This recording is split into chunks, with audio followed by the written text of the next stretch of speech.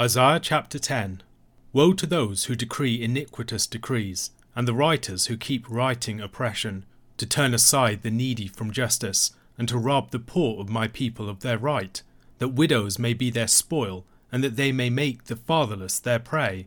What will you do on the day of punishment, in the ruin that will come from afar? To whom will you flee for help, and where will you leave your wealth? Nothing remains but to crouch among the prisoners, or fall among the slain. For all this his anger has not turned away, and his hand is stretched out still. Woe to Assyria, the rod of my anger, the staff in their hands is my fury. Against a godless nation I send him, and against the people of my wrath I command him, to take spoil and seize plunder, and to tread them down like the mire of the streets. But he does not so intend, and his heart does not so think, but it is in his heart to destroy, and to cut off nations, not a few. For he says, Are not my commanders all kings? Is not Calno like Carchemish? Is not Hamath like Arpad? Is not Samaria like Damascus?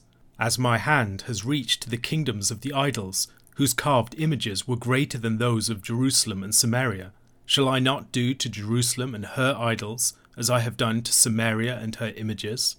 When the Lord has finished all his work on Mount Zion and on Jerusalem, he will punish the speech of the arrogant heart of the king of Assyria, and the boastful look in his eyes. For he says, By the strength of my hand I have done it, and by my wisdom, for I have understanding. I remove the boundaries of peoples, and plunder their treasures. Like a bull I bring down those who sit on thrones. My hand has found like a nest the wealth of the peoples, and as one gathers eggs that have been forsaken, so I have gathered all the earth, and there was none that moved a wing, or opened the mouth, or chirped. Shall the axe boast over him who hews with it, or the saw magnify itself against him who wields it? As if a rod should wield him who lifts it, or as if a staff should lift him who is not wood. Therefore the Lord God of hosts will send wasting sickness among his stout warriors, and under his glory a burning will be kindled, like the burning of fire. The light of Israel will become a fire, and his Holy One a flame, and it will burn and devour his thorns and briars in one day. The glory of his forest and of his fruitful land the Lord will destroy, both soul and body, and it will be as when a sick man wastes away. The remnant of the trees of his forest will be so few that a child can write them down. In that day the remnant of Israel and the survivors of the house of Jacob will no more lean on him who struck them, but will lean on the Lord, the Holy One of Israel, in truth. A remnant will return, the remnant of Jacob, to the mighty God. For though your people Israel be as the sand of the sea, only a remnant of them will return. Destruction is decreed, overflowing with righteousness. For the Lord God of hosts will make a full end, as decreed, in the midst of all the earth. Therefore thus says the Lord God of hosts, O my people who dwell in Zion, be not afraid of the Assyrians when they strike with the rod, and lift up their staff against you as the Egyptians did. For in a very little while my fury will come to an end, and my anger will be directed to their destruction. And the Lord of hosts will wield against them a whip, as when he struck Midian at the rock of Oreb, and his staff will be over the sea, and he will lift it as he did in Egypt. And in that day his burden will depart from your shoulder, and his yoke from your neck, and the yoke will be broken because of the fat. He has come to Aiath, he has passed through Migron, at Michmash he stores his baggage. They have crossed over the pass, at Geba they lodge for the night. Ramah trembles, Gibeah of Saul has fled. Cry aloud, O daughter of Galim, give attention, O Laisha, O poor Anathoth. Madmenah is in flight, the inhabitants of Gebim flee for safety. This very day he will halt at Nob. He will shake his fist at the mount of the daughter of Zion, the hill of Jerusalem. Behold, the Lord God of hosts will lop the boughs with terrifying power.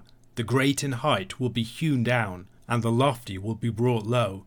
He will cut down the thickets of the forest with an axe, and Lebanon will fall by the majestic one. Isaiah chapter 10 speaks of the judgment yet to fall upon the southern kingdom of Judah by means of Assyria, and then of the Lord's judgment of Assyria itself, addressing a situation after the Syro-Ephraimite war and after the destruction of the northern kingdom, it looks forward to 701 BC and beyond. Under King Ahaz, Judah had looked to the Assyrians to help to deliver it from Israel and the Arameans. Tiglath-Pileser III had fought against these two nations and helped to deliver Judah in the process. However, in the process of all of this, Judah had entered into a very religiously and politically compromising relationship with Assyria. This is described in 2 Kings chapter 16 verses 7 to 11. So Ahaz sent messengers to Tiglath-Pileser, king of Assyria, saying, I am your servant and your son. Come up and rescue me from the hand of the king of Syria and from the hand of the king of Israel, who are attacking me. Ahaz also took the silver and gold that was found in the house of the Lord and in the treasures of the king's house, and sent a present to the king of Assyria. And the king of Assyria listened to him. The king of Assyria marched up against Damascus and took it, carrying its people captive to Kir, and he killed Rezin. When King Ahaz went to Damascus to meet Tiglath-Pileser, king of Assyria, he saw the altar that was at Damascus. And King Ahaz sent to Uriah the priest a model of the altar, and its pattern, exact in all its details. And Uriah the priest built the altar, in accordance with all that King Ahaz had sent from Damascus. So Uriah the priest made it, before King Ahaz arrived from Damascus. Tiglath-Pileser had been succeeded by Shalmaneser V, who had laid siege to Samaria, which most likely fell after his death to his successor Sargon II. It is likely that Sargon II was on the throne of Assyria when this prophecy was made. Sargon would be succeeded by Sennacherib, who would come up against Judah in 701 BC. The chapter begins with another woe oracle in verses 1 to 4. This woe oracle is punctuated by the same statement as that used in chapter 9 verse 12, 17 and 21. For all this his anger has not turned away, and his hand is stretched out still. There were a series of woes that began in the same way as this woe back in chapter 5, in verses 8, 11, 18, 20, 21 and 22, along with the statement concerning the Lord's continuing wrath. This has led many commentators to argue that at least some of the material of this chapter originally belonged with earlier material in the book, but was divided by intervening material in chapters 6 to 9. This position is by no means held by all commentators, however. The opening woe oracle of this chapter continues to be addressed to Judah, particularly focusing upon the injustice of its society and the failure of its rulers, those who had not paid any concern to the fatherless and the widows, and the poor of the people would not be heard when they appealed to the Lord for his help in the day of their trouble. In the day when the Lord came in judgment upon them, they would realize the futility of their wealth. They would lose all of the spoils of their injustice and merely experience the bitter wages of their iniquity. After this opening indictment of Judah and its leaders and the systemic injustice within their society, the Lord turns in judgment to Assyria. Assyria had vaunted itself as this great mighty power, boasting against all of the nations that it had defeated. We might get some sense of the hubris and the pride of Assyria from the Rabshakeh's speech in chapter 36. There he argues that Judah does not have enough idols and high places to really threaten the Assyrians. The Lord had used Assyria as the means of his judgment against Israel and Judah. The idea of a God taking the side of the enemies of his people in such a manner might have been strange to many of the people of Isaiah's day. Yet the Lord has used Assyria as the means of his judgment. It is by the Lord's command and decree that Assyria has been successful in breaking down all of these nations, chief among them Israel and Judah. However, Assyria, puffed up in its pride, has no realization of this. Assyria reasons that none of the nations are great enough to stand against him and his gods. The city of Samaria is little different from a city like Damascus. It too is seen as a place of idols, a place of gods who can be overthrown with the city. The idea that the Most High God claims the people of Samaria as his people would be strange to the king of Assyria. His imaginative world is only populated by idols and false gods. He has no imaginative concept of the true God, the creator and the judge of all. Consequently, he fancies himself able to do as he pleases, and vaunts himself over all others, not humbling himself before God. He speaks of himself in his mind as if he were a god himself. To his mind, his strength and his wisdom are near divine. He is the one that sets the boundaries of the world. Yet the Lord, as he does with the proud, would humble him. Assyria would fail to secure the sort of victory that they were looking for in Jerusalem. They would lose 185,000 people in one day. This is likely what is referred to in verse 16, the wasting sickness among the stout warriors of Assyria. After the Lord's great defeat of Assyria, Judah would cease to depend upon Assyria as its support. Rather, it would turn to the Lord. Verse 21 seems to be an allusion back to the name Shear-Jashub, the son of Isaiah, whose name meant a remnant will return. Maybe the mighty God here also alludes back to chapter 9 verse 6. Although Israel as the descendants of Abraham were like the sand of the sea, the Lord would wipe out most of them in his judgment.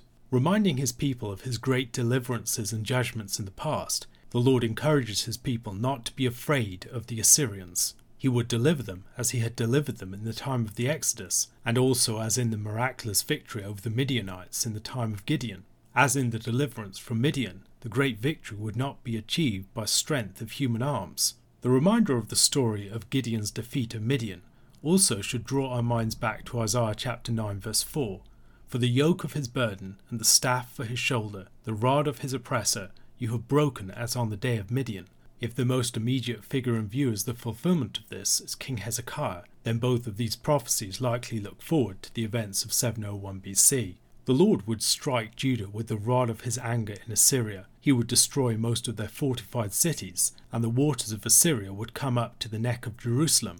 However, as at the deliverance at the Red Sea, the Lord would lift up his staff against the people of Assyria, and make a path for his people to pass through that trial. The final verses of the chapter describe a force coming up towards Jerusalem. It does not seem to describe the course that was taken by Sennacherib in 701 BC. It is quite likely not intended to be taken literally, or perhaps it's referring to events that have not been recorded for us in the histories. Commentators are divided about the referent of the final two verses.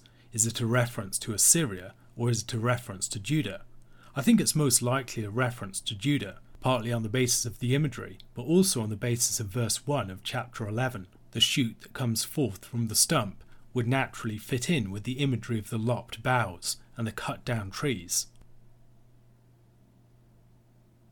A question to consider: what lessons can we learn about divine providence from the image of Assyria as the axe in the hands of the Lord? Mark chapter 9 verses 1 to 29. And he said to them, Truly I say to you, there are some standing here who will not taste death until they see the kingdom of God after it has come with power. And after 6 days Jesus took with him Peter and James and John, and led them up a high mountain by themselves. And he was transfigured before them, and his clothes became radiant, intensely white, as no one on earth could bleach them. And there appeared to them Elijah with Moses, and they were talking with Jesus. And Peter said to Jesus, Rabbi, it is good that we are here. Let us make 3 tents, one for you, and one for Moses, and one for Elijah. For he did not know what to say, for they were terrified. And a cloud overshadowed them, and a voice came out of the cloud, This is my beloved Son, listen to him. And suddenly, looking around, they no longer saw anyone with them, but Jesus only. And as they were coming down the mountain, he charged them to tell no one what they had seen, until the Son of Man had risen from the dead. So they kept the matter to themselves, questioning what this rising from the dead might mean. And they asked him, Why do the scribes say that first Elijah must come? And he said to them, Elijah does come first to restore all things. And how is it written of the Son of Man that he should suffer many things and be treated with contempt? But I tell you that Elijah has come, and they did to him whatever they pleased, as it is written of him. And when they came to the disciples, they saw a great crowd around them, and scribes arguing with them. And immediately all the crowd, when they saw him, were greatly amazed, and ran up to him and greeted him. And he asked them, What are you arguing about with them? And someone from the crowd answered him, Teacher, I brought my son to you, for he has a spirit that makes him mute. And whenever it seizes him, it throws him down, and he foams and grinds his teeth, and becomes rigid. So I asked your disciples to cast it out, and they were not able. And he answered them, O faithless generation, how long am I to be with you? How long am I to bear with you? Bring him to me. And they brought the boy to him. And when the spirit saw him, immediately it convulsed the boy, and he fell on the ground and rolled about, foaming at the mouth. And Jesus asked his father, How long has this been happening to him? And he said, From childhood. and it has often cast him into fire and into water to destroy him. But if you can do anything, have compassion on us and help us." And Jesus said to him, "If you can, all things are possible for one who believes." Immediately the father of the child cried out and said, "I believe, help my unbelief." And when Jesus saw that a crowd came running together, he rebuked the unclean spirit, saying to it, "You mute and deaf spirit, I command you, come out of him, and never enter him again." And after crying out and convulsing him terribly, it came out, and the boy was like a corpse, so that most of them said, "He is dead." But Jesus took him by the hand and lifted him up, and he arose. And when he had entered the house, his disciples asked him privately, "Why could we not cast it out?" And he said to them, "This kind cannot be driven out by anything but prayer." Mark chapter 9 is a turning point in the narrative. If the baptism of Christ initiated the first phase of Jesus' ministry, the transfiguration initiates the second. In the first phase, Jesus announced the kingdom, and in the second phase, he announces his coming death, and a great shadow will come over the story at this point. Our passage begins with a strange statement about people not tasting death until they've seen the Son of Man coming in his glory. In each of the synoptic Gospels, the transfiguration comes after such a statement. The transfiguration seems to be an anticipation of the later coming of Christ. Daniel 7 and the glory of the Son of Man, for instance. It anticipates that. It previews the glory of the resurrected Christ and also the glory of his later coming. In 2 Peter chapter 1 verses 16 to 18, Peter describes this. "For we did not follow cleverly devised myths when we made known to you the power and coming of our Lord Jesus Christ, but we were eyewitnesses of his majesty.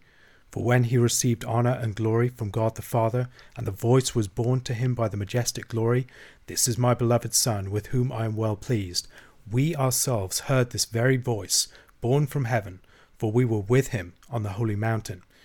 In this passage, Peter is arguing that even though people are saying that Christ may not be coming after all, that the disciples and the apostles are dying out and Christ still hasn't shown up, that they saw his glory on the holy mountain, and they know that Christ will reveal his glory in his coming, which I believe refers in that context to the judgment upon Jerusalem in AD 70, and the end of the old covenant leading to the establishment of the new covenant on a new level.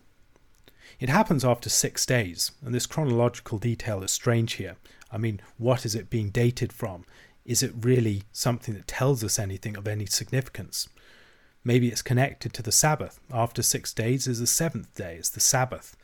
It could also, I think, more likely be associated with Exodus chapter 24, verses 16 to 18. "The glory of the Lord dwelt on Mount Sinai, and the cloud covered it 6 days. And on the seventh day he called to Moses out of the midst of the cloud. Now the appearance of the glory of the Lord was like a devouring fire on the top of the mountain in the sight of the people of Israel. Moses entered the cloud and went up on the mountain." Jesus brings with him Peter, James and John. These are the 3 key disciples, the ones that he chooses in particular to be with him on specific occasions. They're the ones that see Jairus' daughter being healed, raised from the dead. They're the ones that go with him to the Garden of Gethsemane. And so they have a particular close access to him. Peter will be the lead disciple in the ministry of the early church, and James and John also have pivotal roles to perform. On the Mount of Transfiguration, Jesus is transfigured. His glory is seen. This is not just a reflected glory. This is the glory of Christ himself, a glory from within. And he's accompanied by Moses and Elijah. Some have seen this as a reference to the law and the prophets. They also have similarities. They're great witnesses. They're wilderness forerunners. They go before Joshua, who enters into the land, and Elisha, who performs great miracles within the land. And both of them seem to be connected to the character of John the Baptist, who is a forerunner of Christ. John the Baptist is the one who's in the wilderness. He's associated with Moses in some ways there. He's also one who dresses like Elijah, who has conflicts with Herod and Herodias that are similar to the conflicts that Elijah had with Ahab and Jezebel. Beyond this, both are associated with theophanies at Horeb or Sinai. Moses goes up on the mountain and he sees God's glory at the top of Mount Sinai. And Elijah meets with God at Mount Horeb as well and sees the glory of God. So they're both witnesses to the glory of God, and they join Christ, who is the glory of God. Both, furthermore, are associated with the last days in various ways. A prophet like Moses who will arise, according to Deuteronomy chapter 18, and then Elijah who was to come, as spoken of by Malachi. In Christ we see the glory of the last Adam and of the second man. He's the glorified, radiant Son of Man, the one who comes into God's presence, into the presence of the Ancient of Days, and inherits all kingdoms. Sinai was associated with a number of key things. It was associated with the theophany, as Moses saw the glory of God on the mountain, the cloud, the fire, and all these other things. It was associated with the tabernacle and the formation of that realm where God would dwell with his people. It was associated also with the gift of the law. And we see these different elements here played out in different ways. Peter wants to build tabernacles. If the purpose of the tabernacle was to be a sort of movable mountain, a portable Sinai, Peter wants to move around the reality of this transfiguration, the reality of this appearance of God's glory, and take it with them as they move throughout the land. And so the purpose of the tabernacles is to transport this theophany. Peter longs to retain the reality of that place, but yet God's own cloud overshadows. God's theophanic cloud is far more glorious and powerful than any tent would be, any tabernacle would be, and that is what will lead the way. We also see in Christ he is the high priest with glorious garments. He's dressed like the high priest in his glorious clothes, dazzling white, and he's the one who will perform atonement for his people, just as the high priest was called to do. Sinai was also the site where God gave the law, his word to his people. And here we see something similar. It's the one occasion in Scripture where God declares directly concerning Christ in his own words from heaven. It's his beloved Son. Listen to him. This is the word of God to humanity. His Son, who has been given to us. We must listen to him. So we see themes of tabernacles, see themes of the law, see themes of theophany, and all these things that connect us with Sinai. Going up after the sixth day, all of these things should remind us of what happened there. Jesus is accompanied by Moses and Elijah, but he is greater than Moses and Elijah. He alone is the one who will remain with them. They're the forerunners. He is the one who is God's Son. He is the one who will lead them into the future. Jesus tells his disciples to keep the vision under wraps until after the resurrection. There are things that can only properly be known in their own time, and the significance of the transfiguration will only become apparent from the vantage point of the cross and resurrection. However, the cross becomes clearer from the vantage point of the transfiguration, when you see that Christ is the glorious high priest, the one who is all-powerful, the one who is the beloved Son. When he goes to the cross, it becomes clear that he's doing that willingly and intentionally. He's not someone who's overtaken by events. He's not someone who fails and is outwitted by his enemies. He is one who's doing this purposefully to redeem and atone for his people. The disciples puzzle about the resurrection at this point. They don't truly understand what Jesus is talking about. They also wonder about the meaning of Elijah that was to come. There seems to be conflict between the statement that Elijah will restore all things and that the Son of Man will suffer many things. I mean, if Elijah has restored all things, how can the Son of Man suffer many things? But yet Jesus makes clear that Elijah has come, and Elijah clearly in this case is John the Baptist. But what has happened is he was rejected. He suffered himself. The forerunner suffers the same fate as the one who comes after. He has prepared a people for the Lord, but he has been rejected by the great majority of the people. So he has prepared things, set things right, yet he is ultimately rejected by the people to whom he came. Coming down the mountain, Jesus and his disciples come to a commotion. I think we would be justified in seeing a parallel between this and Moses and Joshua coming down the mountain to seeing the crowd and the tumult around the golden calf and Aaron. The people are awestruck when they see Jesus come down the mountain. Again, that's an interesting detail. the fact that they're awestruck reminds us of the awestruck character of the people in chapter 34 when Moses comes down the mountain with his face shining after seeing God's glory there. Perhaps we're supposed to connect these two things together. Jesus, like Moses, left his disciples and other people under him in control in his absence. And he comes back to find that they have failed. The disciples haven't been able to cast out this demon. And in the same way, Aaron made the golden calf for the people. Whether we're supposed to stretch the analogies further and see the similarities between the way that the demon casts the child into the fire and into the water, and the way that the golden calf was cast into the fire, came out of the fire as the form of the golden calf, and was then cast into the water to be drunk, I'm not sure. My suspicion is that this would be too speculative. Nevertheless, there do seem to be clear connections, and the Mosaic themes are strong throughout. Jesus refers back to the words of Moses in places like Deuteronomy chapter 32 verses 5 and 20, when he refers to the people as a faithless generation. They have dealt corruptly with him. They are no longer his children because they are blemished. They are a crooked and twisted generation. And he said, I will hide my face from them. I will see what their end will be, for they are a perverse generation, children in whom is no faithfulness.